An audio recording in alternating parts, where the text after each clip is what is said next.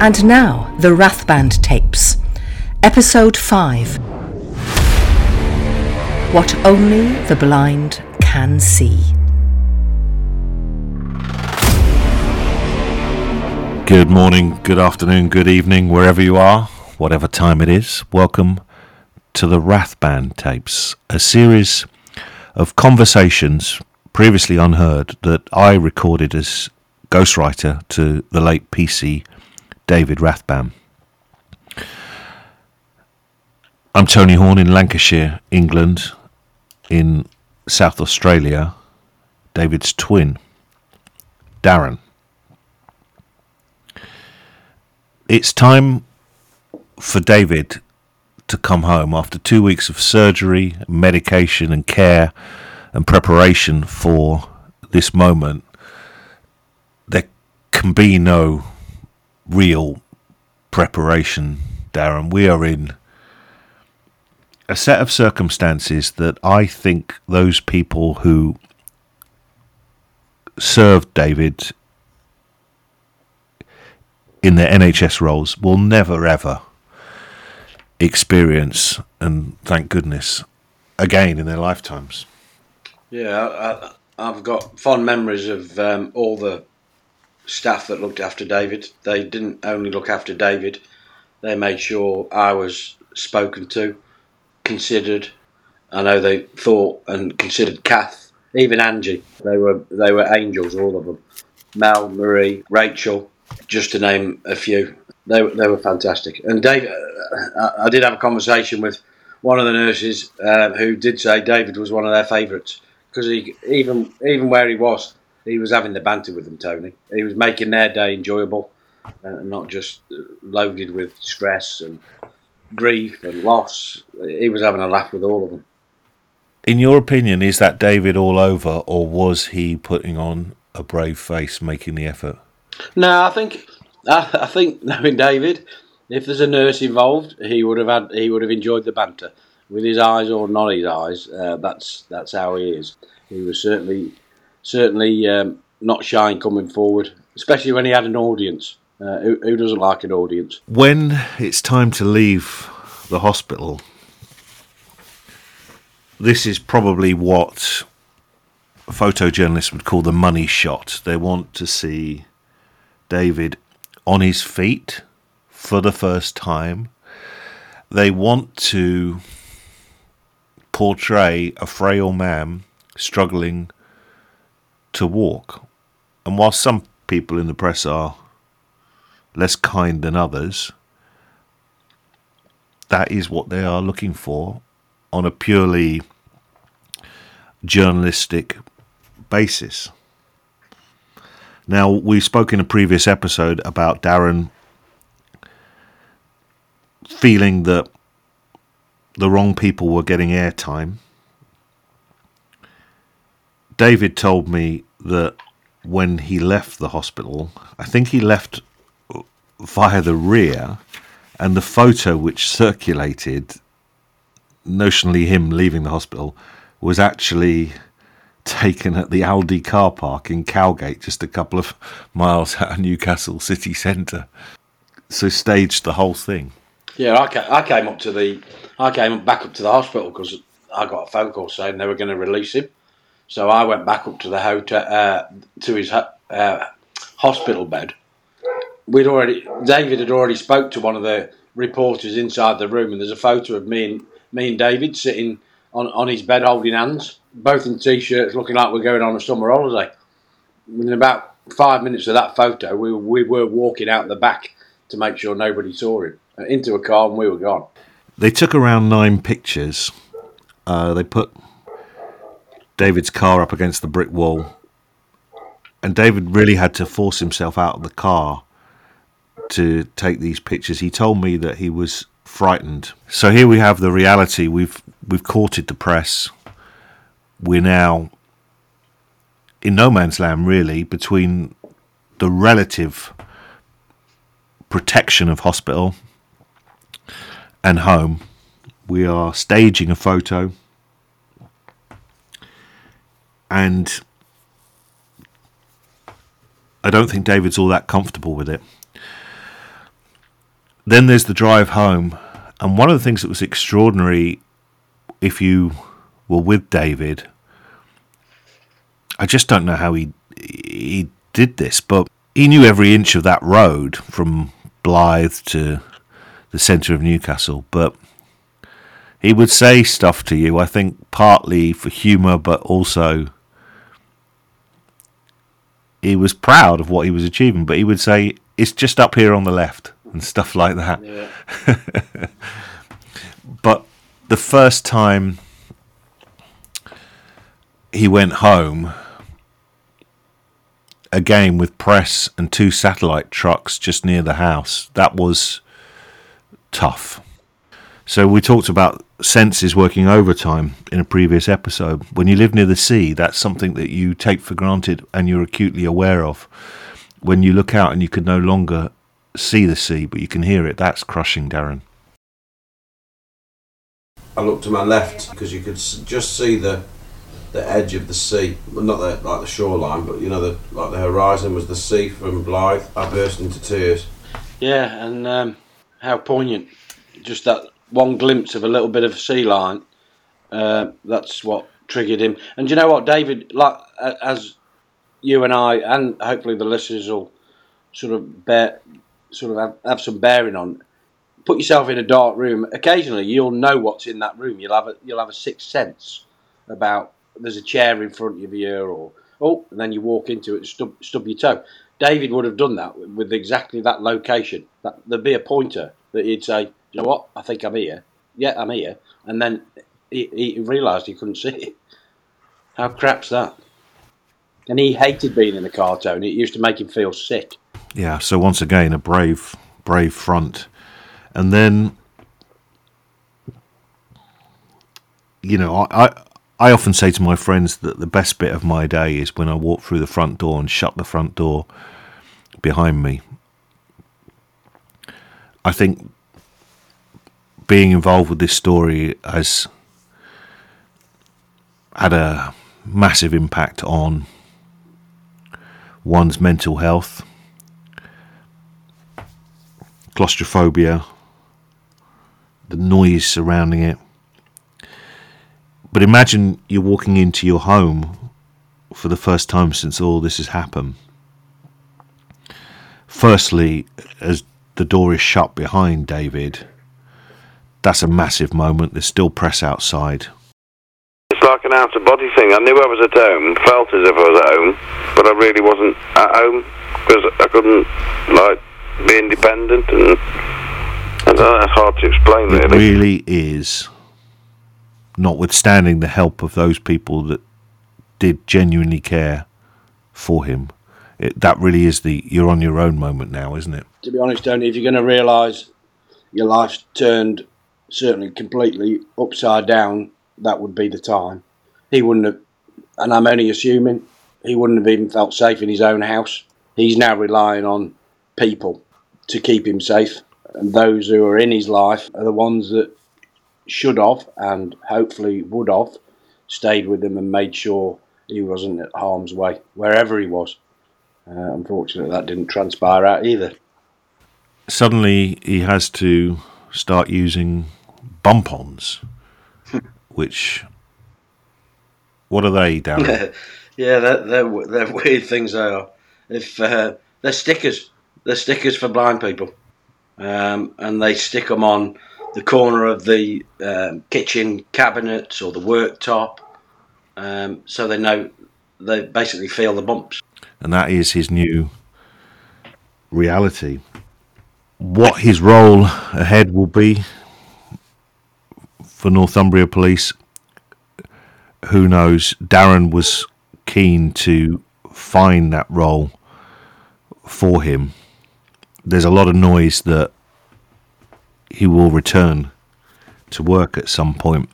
The reality is, of course, that he never did. At this point, there are two things that really do happen when David is at home. The first is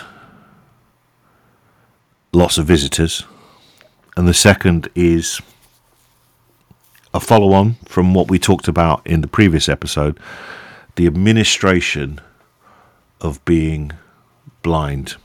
It wouldn't be so bad if it's like we're very apt to just getting on with it, and we put up with a lot and get on. It's like I said to this woman today, we've been given no help and direction, and we just, the way we deal with it is you just got to get to some level of normality, because then it's normal.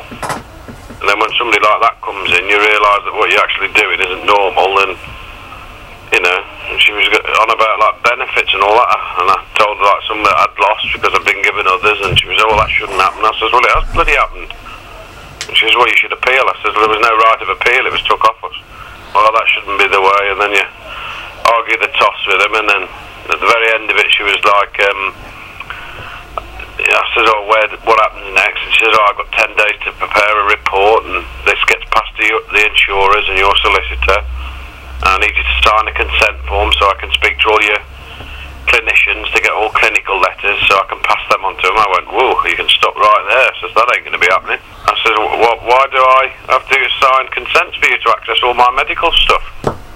She says, well, it's just part of the procedure. I went, I'm signing nothing. I says, nobody's ever mentioned that to me. I says, why should I give the insurers access to all my medical stuff now? They're not even admitted anything. She says, well, you'll have to. I says, I'm not. So I rang my solicitor. I'm going to sign that. So they've now got to, the solicitor's got to ring them and find out where that goes. And the solicitor spoke to me about what was in the paper on Friday. He's absolutely annoyed. So he's now firing a letter off to the force to find out why they've leaked the story. There's just loads of things that, if you're a cynic and looked into things, you just think that somebody's got an agenda somewhere. Not only do you have to make a huge physical adjustment, but I think it's safe to say, in a world of endless paperwork and bureaucracy, this is exhausting on a level that people who issue the paperwork can never understand. So the reference to the paper thing is what we spoke of in a previous episode, that there was an article that David would have to pay back some benefits. But I know David's tone and intonation. Darren, you do. You can hear the frustration there. You can hear everybody just get out of my way. And what's really sad is that the people who are administering him, they do this day in, day out. Is the procedure they've been taught to follow. But it's like being in call centre hell, isn't it? Press 1 for this, press 2 for that, press 3 for that, and then you're back at the switchboard.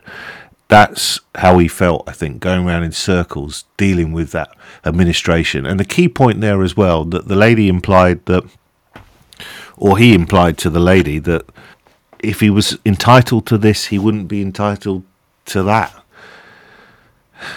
Do you know, Tony, David was told by Sue Sims, you will be a policeman, and we've had that discussion about, I made sure I could say that on the steps to the court when the two had their bail hearing. He'll always have a job as a police officer.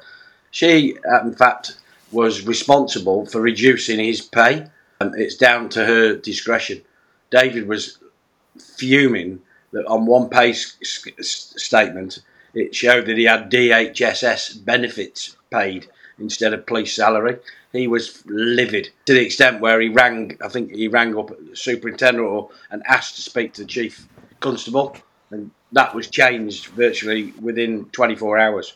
So I think what you've got to remember is, yes, there's a policy, there's a procedure, but unfortunately the top, Sue Sims, who said David will be looked after, was the top cog, and all the little cogs underneath her wouldn't tell her what was going on. So I think David was certainly left feeling betrayed, probably not by Sue, by the bureaucracy of the system and others who thought it was how it should be done. Whilst all this is going on, David has to have something, Darren, to occupy his mind, whether that be the charity or something else. He needed to find a reason to be, really, didn't he? Yeah, I think if I was in my shoes, if I was in his shoes, I'd probably try and work out why, what, and why me. All the questions that he probably did ask himself. I think that's where he was at now. And you can tell from his tone of voice as well, Tony. That's bullish. Right. You think you're in for a fight, I'm going to give you a fight. David weren't a walkover, blind or not, with limbs missing. He would have still stood up and had a fight with the biggest and the best of them in any department, HR, you name it. He was ready for a fight, and he still had he had some fight left in him then. Yeah, I saw at first hand the struggle of dealing with the nonsense, but I also saw the ordinariness of life. Life does go on. You got to shop and you got to cook and you got to get up in the morning, and people will find it inspiring, I think, that David was making plans. Yeah, he wanted to do the garden, didn't he? Yeah, I think that's part and part. He wanted to feel comfortable, and what you got to remember, Tony, is this is a chap who, for all intents and purposes, should have been dead, who no longer can see. I mean, we went shopping on Sunday to B&Q. I brought loads of new stuff to get the garden done. Can't get in there. I can't do it on my own. I've just realised today I'm at the beck and call of everybody else. Like Sunday we ordered a load of new... my plan is to get the garage all racked out and tidy so I can go in, run, and, not worry about tripping. I mean, I fell over the other night. Nearly ended up to a bloody sheet of glass. Well, there we have it. He wants to get the garage done so he can run. He wants to get the garden done. Oh, and he fell over and nearly goes through a sheet of glass. He's always got a job on, David. He used to take the mickey out of me, Tony, because he used to think I was useless. Even when he was blind, he was fixing up my washing machine or hanging a picture because I couldn't find the joist, and he took the piss out of me and found it within about 3 seconds. But I always said to him, "That's only because you're blind. You can hear it." But yeah, he certainly didn't want to just sit and fester. But again, in those dark times when you sit and you can't see anything and everybody else's life's moved on, it's got to be awfully, awfully lonely, scary. I enjoyed spending time with him, and of course I was sort of in a zone. We've got to write this book and we've got to write it quickly, and I did make sure every time we spoke, which was every day, that much of that time was to look after him. But the people around David clearly reach a level of normality much quicker than he does.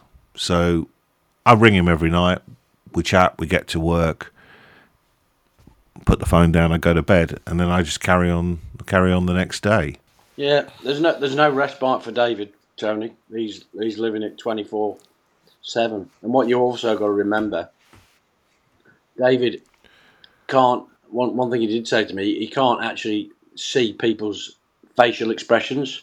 So those new people in his life that are now, and there were a few of them that were now clinging on to his shoulder for either their 15-minute of fame or some benefit. David was swept along with a couple of these individuals because he didn't know that they were no good for him. They were in it for themselves. Which later proved right down the track. So it's a difficult situation for him. He's got to rely on people to make sure he's, like I said, safe and well. They let him down. Yeah. I think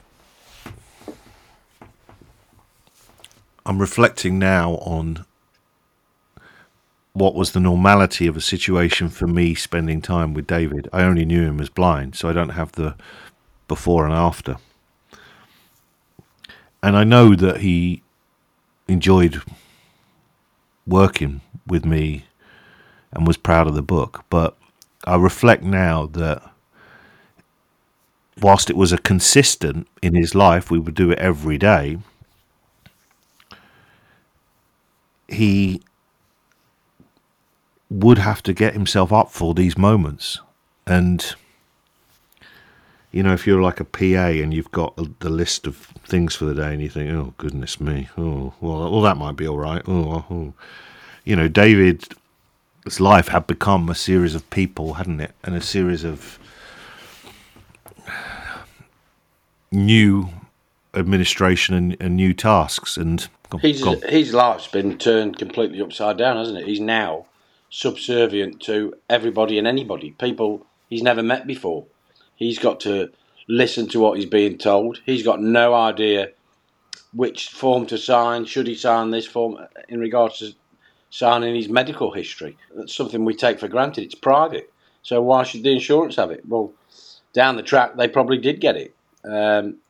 David was obviously in a job, a career that was, which led to being in charge, being in control of the situation you're in, speaking to people and holding them in your conversation. Now he's being held in other people's conversations.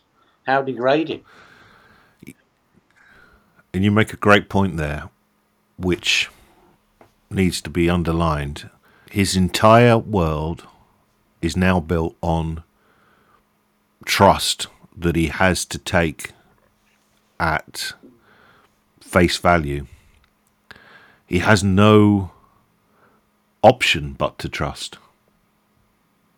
because he can't do it otherwise. You've got to rely on other people. And the first person, Tony, is Kath. He's got to rely on Kath. So if that all goes wrong, who else has he got? At the same time, whilst we're dealing with administration, I have this recollection of David telling me along the lines that he'd been, I think, sent a catalogue of accessories for blind people, as if there was a market for this from a company we've never heard of because we've had sight. And there's evidence clearly that what happened to David opens a door which very few people go through. We had a meeting with her about a shower stool, and we were told that was free. But then, Kath will tell you later on, we had my first shower and I refused to use it. But we went along with having one because I thought it would stop them thinking I was like obnoxious and stubborn. So we ordered a shower stool, but I never used it. So he ordered... I mean, you wouldn't think... Where does this list of accessories begin and end? He didn't even want it, you know? He just didn't want to seem difficult. I thought it was a freebie, Tony, so he'd have it anyway. He'd probably sell it. But how ridiculous that he's got to start thinking about, I've got to have it to make people realise I'm not standing my ground or obnoxious. That's the underlying thing that concerns me. The fact that he's left to fight all this on his own. Where's somebody that's actually there for him, Kath and the kids, and saying, right, okay, don't worry about that, we'll sort that. Surely that should have been somebody from Northumbria Police. Well, the reality for Northumbria Police at this point, as you mentioned, is there is, I believe it was the 15th of July, a remand hearing for the two accomplices. And there's quite a bit of fallout, I think, from this case, whether it be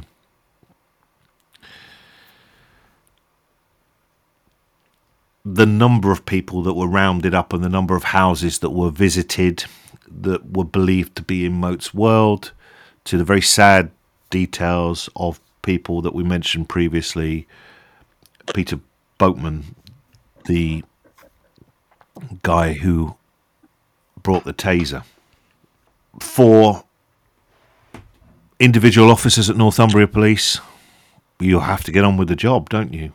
I don't know internally if anything changed in the immediate aftermath. I would suggest it would be very difficult as a force to remain united internally, because some of those people will be David's friends, some of them will be enemies, And there's also that feeling of guilt. In a previous episode, I asked Darren if he felt guilt. But there are colleagues who could have been in that car that night. Frankly, at least one other person should have been. We've discussed that. But any one of them could have been in that car. And there were various other points in the night in question. For example, when Moat pulls up, or the car pulls up at a McDonald's and there's a policeman adjacent. So that feeling, the traumatized sensation that you could have been that person in that car, I would imagine would be mental baggage that took some time for decent members of the force to park. There is one chap, Craig, who was deeply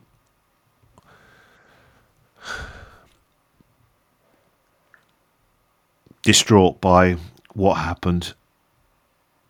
And Craig was in the control room the night that Moat rang in.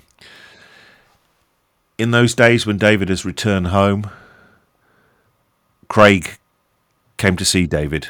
What do you need to tell me? I'm just really sorry. I said, what do you mean you're sorry? He said, I tried to get them to warn everybody, but they didn't. And I said, well, what? And then I said, look, I was shot at 12:42. I said, and I asked him if he was on, and he said, yeah. He said, I was on the desk. He says, Gemma, I think it was Gemma, she's new, but she did everything that she should have done. She held a card up with his name written on, Moat. And he said, I immediately listened into the call. He says, and I was listening to him. He says, and I knew it was him straight away. He says, and then I rang the top desk, the supervisors at North, and I told them that Moat had been on the phone and they needed to warn the cops. As soon as she held that card up and I listened into the call, he says, I knew immediately it was Raoul Moat. And he also knew that David was on shift that night. I've never met Craig, but I asked David how he felt when he shared this information. Looking back at how he said what he said, I think he was more relieved in the fact that I wanted to see him. So the suggestion there that Craig would not know what kind of reception he would receive. I think, as David tells it to me, it's quite clear that Craig followed the correct procedure and other people in the chain have not acted at the speed which would have provided an alternative outcome. Yeah, this is a poignant bit, really, Tony, in regards to the litigation. If you listen to Sue Sims, who was the commander, to start off with, she said she would have issued a warning. And then you go to Superintendent Farrell, who said she needed to listen to it, assess it. This is the phone call. She didn't give that warning. It's ironic, isn't it? The Chief Constable said she would have, who then you take to what you think is a court of litigation. And because Superintendent Farrell decides that she needed to listen to it, after other people have listened to it, to make this balanced decision about warning her employees, he never got that warning. I'll add as well, the judge in the litigation then dismisses what Craig said to David.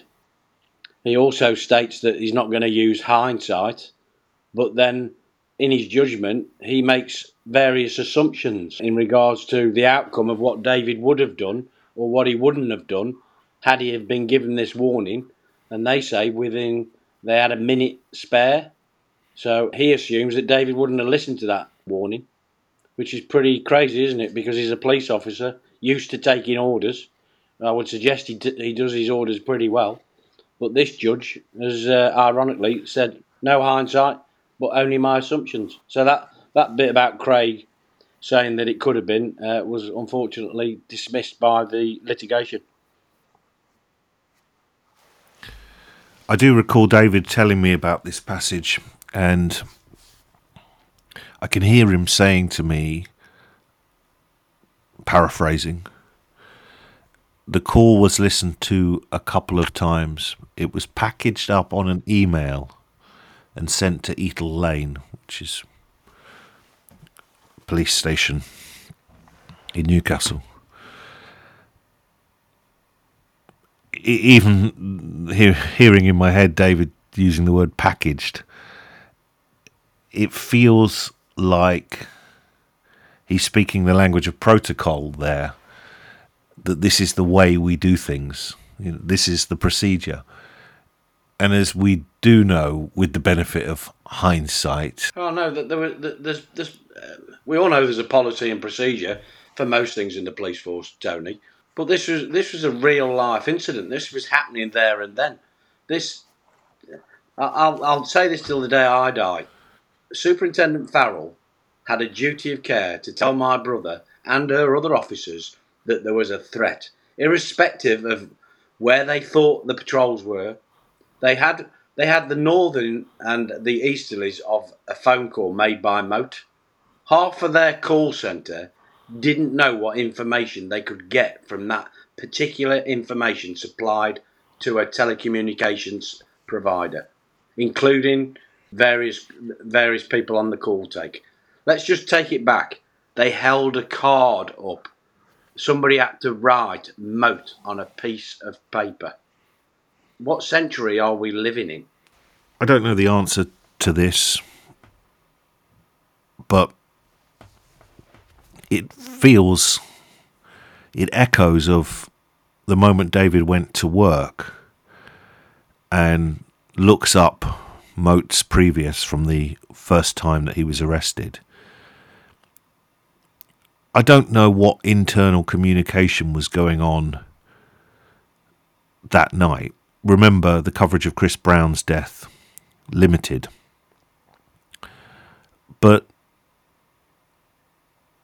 you would like to think that there had been some sort of briefing from whoever was supervising the call handlers that, look, there's been an incident in Bertley last night. Just make sure you got your wits about it. What will be happening, Tony, is that will be an active incident room. That would have been either split in a communication centre, or a number of people would have been assigned to run that incident. They've already got a silver commander. They've got a bronze commander.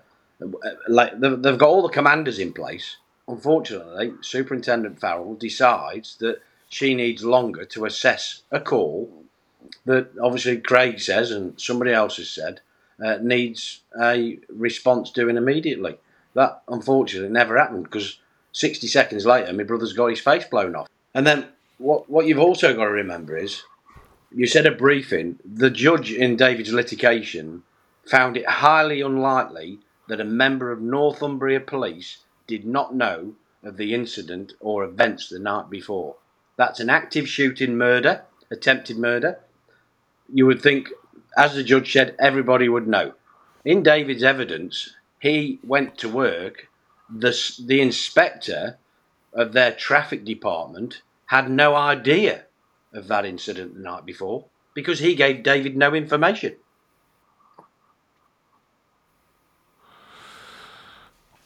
Wow.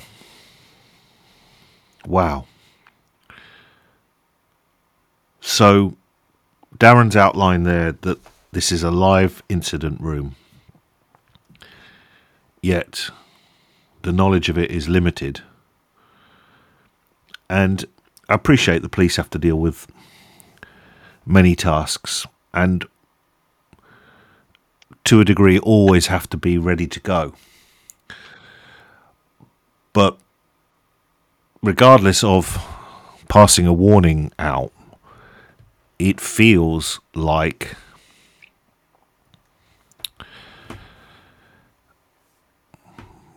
one hadn't been put in the ready to go mode on that shift. If you have a briefing, again, I don't know what went on in that control room, but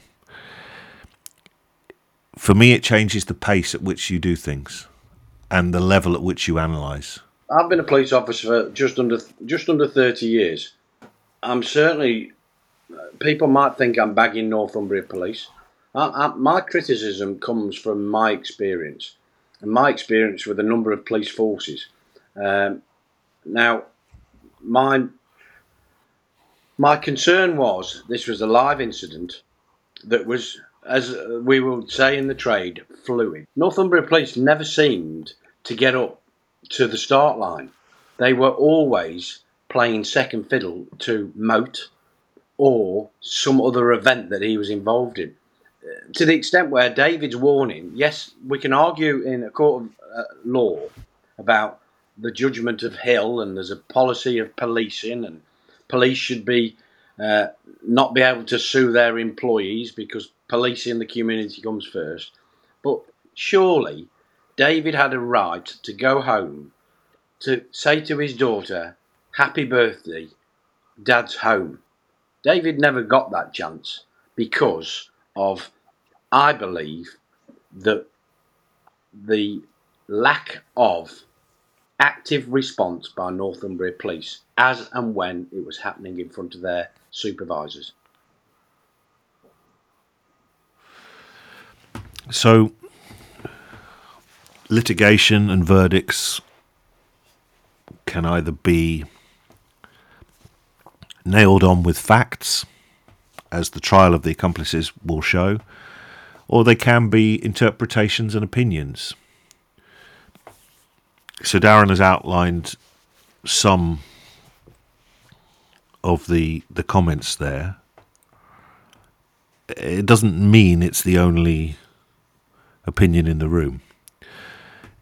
In terms of what Craig's visit did for David, this is a key moment. Everybody else has always, from that point, when it happened, everybody always used to say, "Oh, it's such a shame, you're in the wrong place. It wasn't, you weren't picked out, you weren't targeted." Well, I was picked out. I was targeted because he drove past me twice. And then you've got people saying, "Oh, it's one of those things. It's risk, and and all that." You know what I mean? And then I read that report. Honestly, you could have hit. You could have. Well, it was like hitting me with a hammer. And you read through the contents of the calls, what Raoul Moat said word for word. That was the first time that I actually knew that something had gone drastically wrong in that control room. So David had been given, forgive me, sight of the report as to what went on in the control room. Craig has also come to the house to explain what he experienced on that night. Time-wise,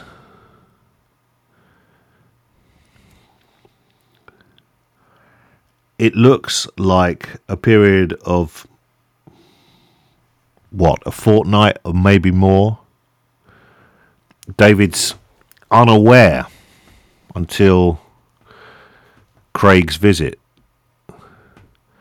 that actually he could have had a chance.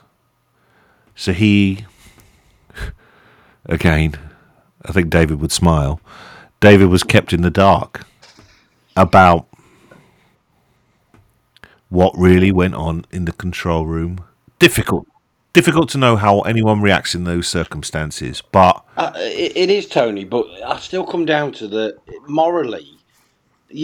Surely people, if anybody listens to this, try and take away all the narratives that the press have put in regards to David with different women and marriage and all that. Put into context that David was an officer that was selected by a coward, shot, and then you look at the timings and the litigations, the judgments there for everybody to read. It clearly identifies the timescale and how many other people listen to this record.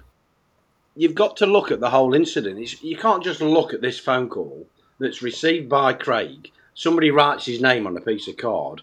You've got to look at the previous months before, Tony. He's in prison. He's making threats to obtain a firearm and shoot his girlfriend and her new partner, who is a police officer. That's fact. Correctional Services have identified that as a risk and told Northumbria Police. Northumbria Police decided not to do anything with that information. So it could have stopped then, but it didn't. Then we get to the fact that we get to the stage where David's shot.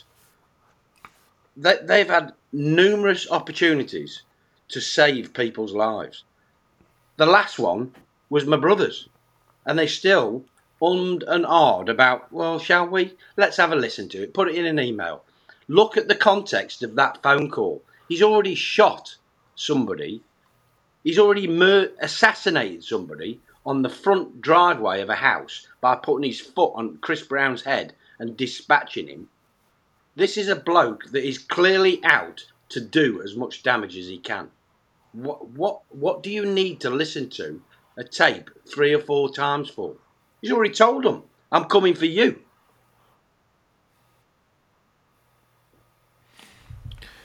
And on the use of the word targeted,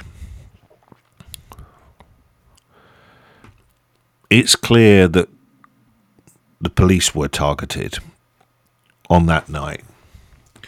David, from this conversation with Craig onwards, did think he had been singled out.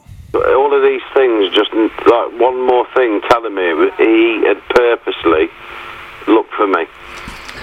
Like the letter, my collar number on the letter that I found out while I'd been in hospital. Yeah, so there was a letter that Moat had written in which collar numbers of police officers are listed. It's quite extraordinary, a mental baggage there that Moat has been carrying for a long period of time to store collar numbers of police officers, assuming, of course, that is correct. Where do you stand on that David was personally targeted? I think there are certain individuals that you come across in the nature of policing that will be hell bent on settling a score. That takes, some people will certainly remember you, your collar number, the station you come from, and other details. What we've got to remember is when you lock somebody up, you stay with them for some time.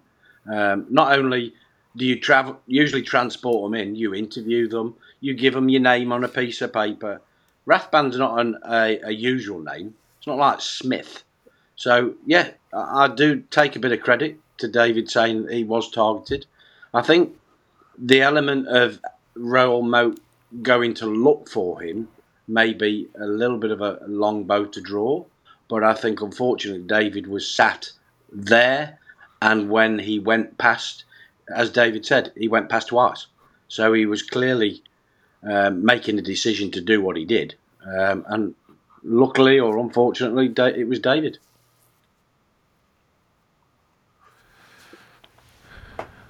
I think that's fair. I think the reality is that Moat probably kept in a dark place in his mind, I'm going to get one or all of these guys back at some point. On the night in question, and it is night, for David's car and David himself to be identified as if Moat was saying, that's my guy, I'm not sure that No, that like works. I say, and the other thing to that as well, Tony, there was another police officer that was going to come and work with David who rang in sick, so he would have had no connection with Moat. I think that, but what we've got to remember is David's mind's working overtime. Every little thing. David had his car blown up outside his house 6 months before, so this job's certainly not without risk. And that's not risk when you're at work, it's risk when you're out of work. And that's something that David was quite clear on, that he'd been subjected to. Next time, on the Rathband tapes. The choices I made in life, the other option was for me to be a criminal, and that would have been a bloody good one. It was not to be, because of the risks involved and the penalties. Because back then, if you got caught doing stuff, it was, you know, you got caught and you were in the clouds. With thanks to series consultant Rob Jones at Ultimate Sound and Vision. This is a Horny Media and Publishing production.